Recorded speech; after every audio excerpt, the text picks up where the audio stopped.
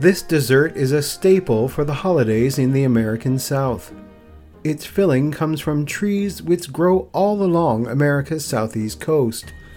This pie will contain almost 80 of this mighty nut, and in 1 ounce provides 10% of your daily fiber intake, with the U.S. providing over 80% of the world's supply.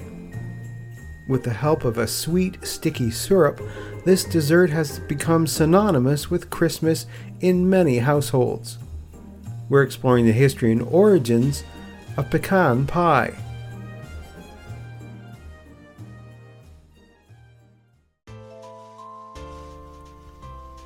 Welcome to another serving of Seasons Eatings, the podcast which explores the history and origins of your favorite Christmas foods. Seasons Eatings can be found wherever you download your favorite podcast. Seasons Eatings is also found on Facebook, Instagram, and Twitter.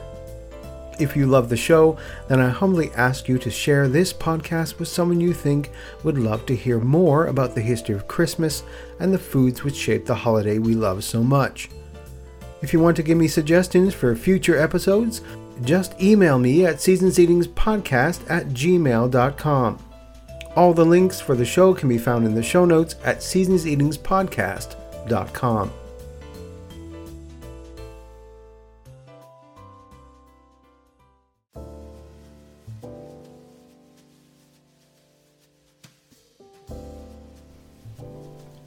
Though pecan pie graces almost every Texan table at the holidays, some people have never had the chance to try this blissful dessert. In many areas of the country where pecans do not naturally grow, these nuts are some of the most expensive to purchase. And it's cheaper and easier to make other holiday favorites, such as pumpkin or apple pie, in those areas. It's a proven tradition that Thanksgiving dinner or Christmas dinner just isn't complete without a pecan pie. And at a Southern holiday meal, there's really nothing better than showcasing the classics. This pecan pie recipe is a true classic. Simple, reliable, and darn good. You can appreciate pecan pies infused with bourbon, filled with chocolate, or drizzled with caramel. And you can find pecan pie bars and bites, incredibly tasty forms of the dessert too. But if you're a committed traditionalist, a classic pecan pie recipe is the way to go. Pecans, with their rich buttery taste and crisp, crunchy texture, not to mention their heart-healthy nutritional benefits, have become firmly embedded in American heritage and culinary traditions. The nut's storied past is a nutrient-rich food source, and ultimately a dietary staple begins with Native American tribes, who for centuries lived among or traveled through the forested lowlands along the Mississippi River and its tributaries where the pecan tree grew wild. This vast native pecan-growing region extended from Illinois down to the Gulf Coast and into eastern Texas and Mexico. A member of the hickory family and closely related to the walnut, pecans have the unique distinction of being the only major tree nut indigenous to North America, and have not been found to grow naturally anywhere else in the world. The stately trees that produce them, which can grow to over 100 feet tall and live to be over 1,000 years old, first took root in the wild along these rich, fertile riverbanks throughout the south-central region of the United States more than 100 million years ago. Native Americans have been eating pecans foraged from native wild trees in the fall months for several millennia before the arrival of Europeans in the 16th century. The name pecan stems from pecan, a Native American word was coined by the Algonquins, which roughly translated into English means nuts requiring a stone to crack. And crack them they did, utilizing the nut meat in all sorts of culinary preparations. They pressed them to get oils for seasoning, ground them into meal to thicken stews, cooked them with beans, corn, and squashes, and roasted them for long hunting trips to sustain them when food along the journey became scarce. Another such preparation, notes historian Frederick Rosengarten Jr., author of the Book of Edible Nuts, was paucohikara, or hickory milk, in which pecan kernels were pounded into small pieces, cast in boiling water, strained, and stirred. This rich, nutty concoction would then be added to broth to thicken it, and to corn cakes and hominy as seasoning. When fermented, paucohikara also became an intoxicating drink. Pecans grew along areas watered by the Mississippi River, spreading a bit to the east into Alabama. Following the Civil War, commercial developers brought in a few varieties of pecans to grow in Georgia. The state is now the main commercial grower of pecans in the U.S.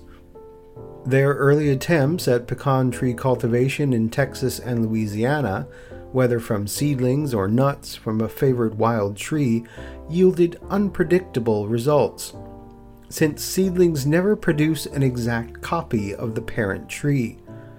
This inconsistency in tree cultivation limited the trade in pecans until the mid-19th century, when the development of successful pecan cultivars through budding or grafting changed all that, notes Edgar Rose in his summary entry on pecans in the Oxford Companion to American Food and Drink. The first pecan tree grafts to bear fruit were achieved in Louisiana in the mid-1840s by an enslaved gardener named Antoine, who tended the gardens at the J.J. Roman Oak Alley Plantation on the Mississippi River, west of New Orleans. Antoine's consummate skills at grafting led to the successful cultivation of some 126 trees on the sugarcane plantation. What is more, Antoine's cultivars produced a variety of pecan with a shell so thin it could be cracked with one bare hands, making the nut meat inside easy to extract. The variety was dubbed the paper shell pecan, and later on was named the Centennial variety when it was entered in a competition at the 1876 Centennial Exposition in Philadelphia, where it won the prize. Louisiana plantations in the Mississippi Delta continued to be hot spots of domesticated pecan tree cultivation, with the next horticultural breakthrough coming at the hands of Emile Bourgeois, starting in 1877 on the Rapidan plantation in St. James Parish. His efforts resulted in wide acceptance of pecan tree cultivars, achieved through selective grafting, and laid the foundation of modern pecan tree orchards. At the end of the 19th century, Edgar Rose notes, tree nurseries use Bourgeois's techniques to develop cultivars that combine good taste, large kernel size, a high yield, and resistance to insects, diseases, and adverse climatic conditions. These techniques also enabled the simultaneous maturing of all the nuts on the tree, which was of great importance for economical harvesting. It was these breakthroughs in tree cultivation that triggered the startup of vast commercial pecan orchards in Georgia and Texas, comprised of both grafted cultivars and native trees.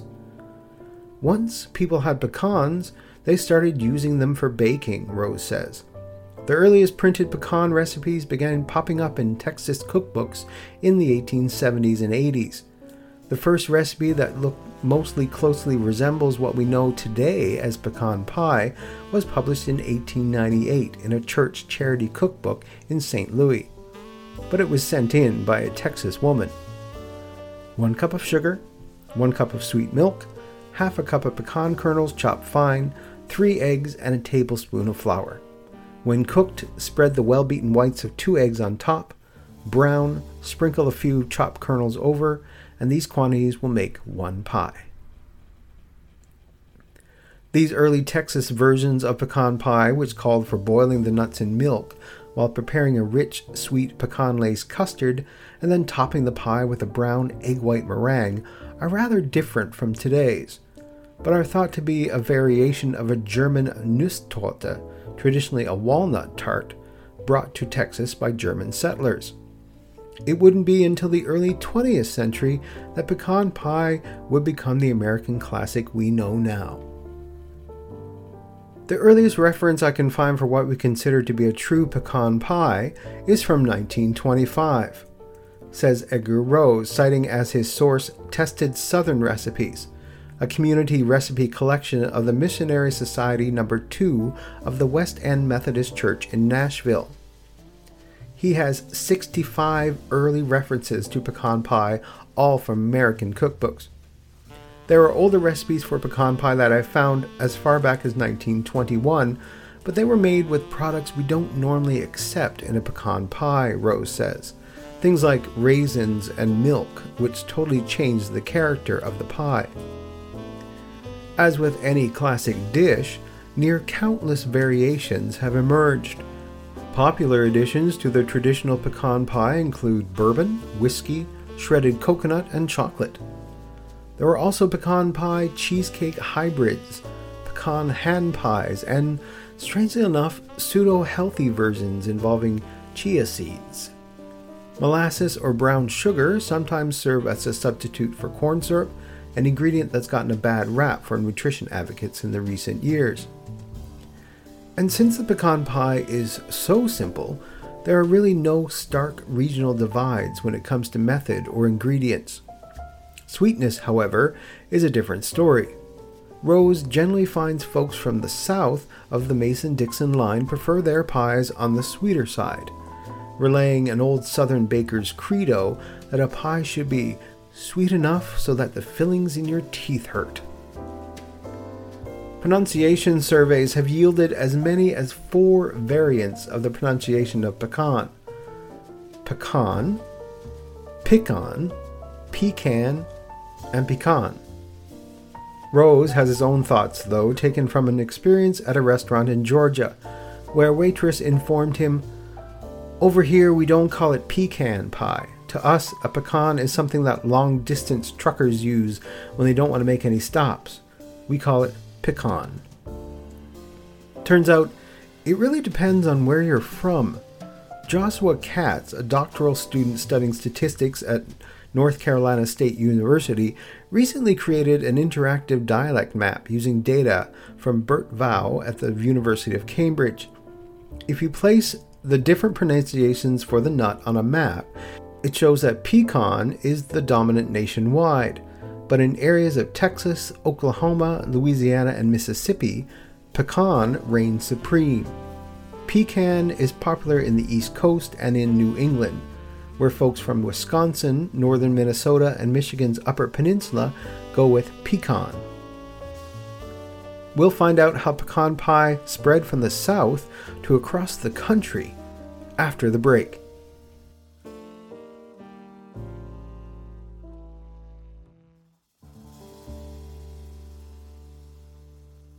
It's lunchtime at Tim Hortons, and we're serving up a special deal just for you. Our new $5.99 lunch deal includes your choice of any lunch sandwich and a side of crunchy kettle chips. Because what's lunch without a little crunch? And the sandwich choice is all yours, like a ham and Swiss, Chipotle chicken wrap, BLT, and more, made to order just the way you like it.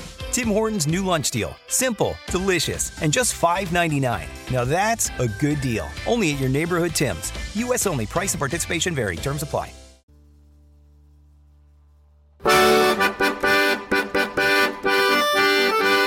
What do you like about Christmas? The music, the movies, the traditions, the food, the history, all of the above? Then the Can't Wait for Christmas podcast is for you. Tune in every month to hear a marginally successful stand-up comedian dig into topics like Charlie Brown Christmas, Bing Crosby, Scrooge, A Christmas Carol, Jingle Bells, Emmett Otter's Jug Band Christmas, The Christmas Truce of World War I, Die Hard, Bethlehem, Gift of the Magi, Haunted Mansion Holiday, Andy Williams, Christmas Lights, Nativity Scenes, Nat King Cole, Before Christmas, Toys R Us, Silent Night, How the Grinch Stole Christmas, Miracle on Christmas Tree, 12 Days of Christmas, The Christmas Tree. Actually, it's going to take way too long to cover all the stuff we've talked about. Just join us at Can't Wait for Christmas Pod on the 25th of every month for the Can't Wait for Christmas podcast, where our motto is, keep laughing all the way. What's up, dudes? I'm Jerry D of Totally Rad Christmas, the podcast that talks all things Christmas in the 80s. Toys, movies, specials, music, books, fashion, and fads. If it was gnarly during Christmas in the 80s, he's got it covered. Wait, is there a lot of things to talk about for the 80s and Christmas? Well, you got the movie giants like Christmas Vacation, Scrooged, and A Christmas Story. There are TV specials like Muppet Family Christmas, Claymation Christmas Celebration, and a Garfield Christmas Special. Plus classics shown every year. You also jam out to Last Christmas, Do They Know It's Christmas, and Christmas in Hollis. But most of all, it was a time for the most bodacious, best-selling Christmas toys ever, like He-Man, G.I. Joe, Transformers, And Cabbage Patch Kids. Yes, them too. We cover them all, plus much more, including standard segments like Hap Hap Happiest Memory, Gag Me with the Spoon, The Other Half of the Battle, And Chant with the Littles. So tune in to Totally Rad Christmas everywhere you get your podcasts. Turn the clock back and dive into those warm and fuzzy memories. Later, dudes.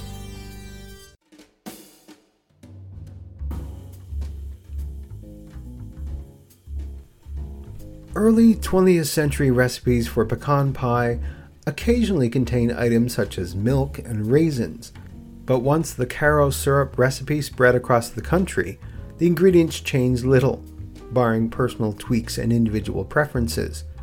The majority of pecan pie recipes published today are still based on the traditional Karo syrup recipe. With the advent of corn syrup and a pecan surplus, the popularity of the pie spread across the country. Pecan harvesting begins in late September and extends into November, making the timing just right to fuel pecan pie baking for the holidays. The pecan pie most abundant ingredient after the pecan is, not surprisingly, corn syrup.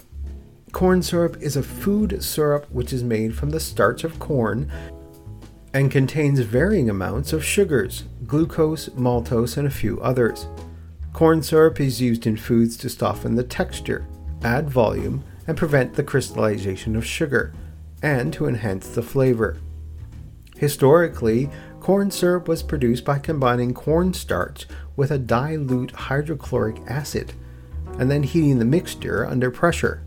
The process was invented by the German chemist Gottlieb Kirchhoff in 1811. Two common commercial corn syrup products are light and dark corn syrup. Light corn syrup is corn syrup seasoned with vanilla flavor and salt, while dark corn syrup is a combination of corn syrup and refiner's syrup, caramel color and salt and flavor, and a preservative of sodium benzoate. But America's sweet spots for syrup only begin in the north. Indeed, it would seem things only get sweeter as we move south. In 1903, the Corn Products Refining Company of New York and Chicago introduced a sticky sweet syrup made from cornstarch, used as feedstock. And just like that, the engineered and controversial Karo syrup was born. The product raised eyebrows from the moment it was introduced as a natural and more stable product than table or cane sugar. It shipped both light and dark versions of its corn syrup and named the concoction after the wife of the chemist who created it, Caroline. Thus, Karo syrup was born. Prior to Karo's release, the American housewife had a jug that she carried with her to the grocery store. There she would receive a refill from the barrels of sugar the grocer had. Karo changed all that in a convenient disposable container. The product was well received and marketed to the masses with a friction top tin that allowed for easy access to the syrup. The syrup was often advertised in ladies' magazines as a spread for white bread. It was advertised as a sweet treat to be consumed at breakfast, lunch, or dinner. The ads were often full page and full of 11 different recipes that kids would love and parents would value for nutrition. The president of the Corn Products Refining Company launched an ambitious ad campaign to bring national awareness to his syrup. The company published an edition of its Karo Syrup cookbook, which included 120 different recipes worth preparing. Technically classified as a sugar pie, the classic pecan pie recipe promulgated by the makers of Karo syrup uses a cup of the product in the mixture, along with eggs, sugar, butter, vanilla extract, and of course, pecans. Alternatives for Karo syrup include brown sugar and molasses, and some recipes add bourbon, rum, or whiskey to the mix. Pecan pie is always baked in a traditional pie crust versus a crumble crust or a cookie crust. Then, the company found a way to ensure its products would live forever. The wife of one of the sales executives was playing with the syrup in her kitchen when she figured out how to make a pecan pie. The use of Karo syrup was so important to the recipe that Southerners still call it Karo pie today. I must note that Karo syrup does not contain any high fructose corn syrup as of this recording. High fructose corn syrup is corn syrup which has been chemically altered to have about 55% fructose and 45% glucose, which means it has little to no nutritional value, as nowhere in nature is the fructose so high per serving, and glucose is essentially pre-digested sugar, the result of sucrose chemically broken down inside the body. Though pecan pie is now a well-loved dessert all across America, it was first introduced to many as Karo Prize Pie. The pie referred to as such not only on cans of Karo but also in magazines and print ads all across the US, as a part of a major marketing campaign promoting it as a sugar substitute. Because sugar shortages were rampant throughout the 1920s and 1930s, being able to make a dessert without sugar was a major selling point. A treat for the eye, a thrill to the taste, and so easy to make was the dessert's famous tagline. The original recipe included a simple combination of Karo syrup and pecans, along with eggs, sugar, butter, and vanilla extract baked in a pie shell. Since going from Karo Prize Pie to pecan pie, that recipe hasn't changed much and still remains a Southern American classic. It is such a classic that in 2013, a proposal from a freshman representative, Representative Marcia Farney, resulted in the Texas House of Representatives passing a resolution to make pecan pie the official state dessert. Though the debate surrounding the resolution was in jest, some suggested adding the pie cannot have chocolate or must be made with only Texas pecans. These additions did not make it to the final resolution. Since then, Texas has celebrated pecan pie as its official state dessert. It only makes sense because pecan trees grow throughout the Texan Hill Country, and they bear fruit during the fall just in time for the winter holidays. So, no matter how you slice it, the pecan pie is a true classic to put the finishing touches on your holiday meal.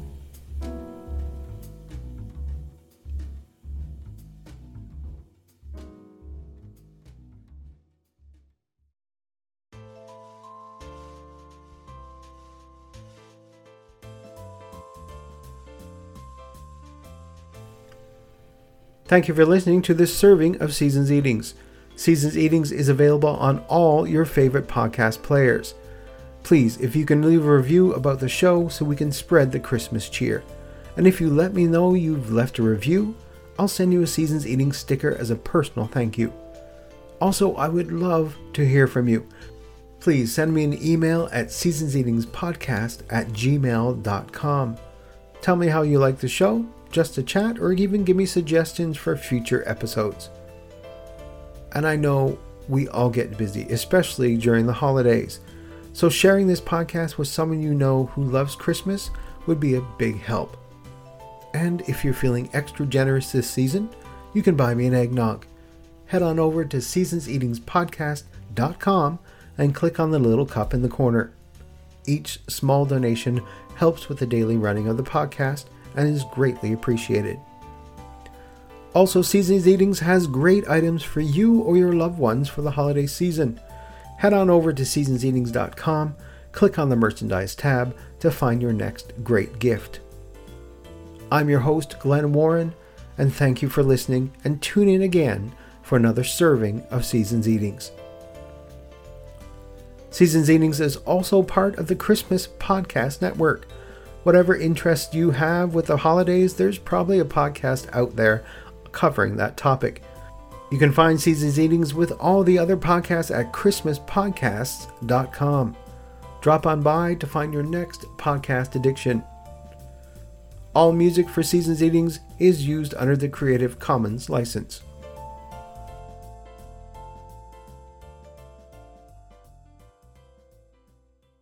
It's lunchtime at Tim Hortons, and we're serving up a special deal just for you. Our new $5.99 lunch deal includes your choice of any lunch sandwich and a side of crunchy kettle chips. Because what's lunch without a little crunch? And the sandwich choice is all yours, like a ham and Swiss, Chipotle chicken wrap, BLT, and more, made to order just the way you like it. Tim Hortons' new lunch deal. Simple, delicious, and just $5.99. Now that's a good deal. Only at your neighborhood Tim's. U.S. only. Price and participation vary. Terms apply.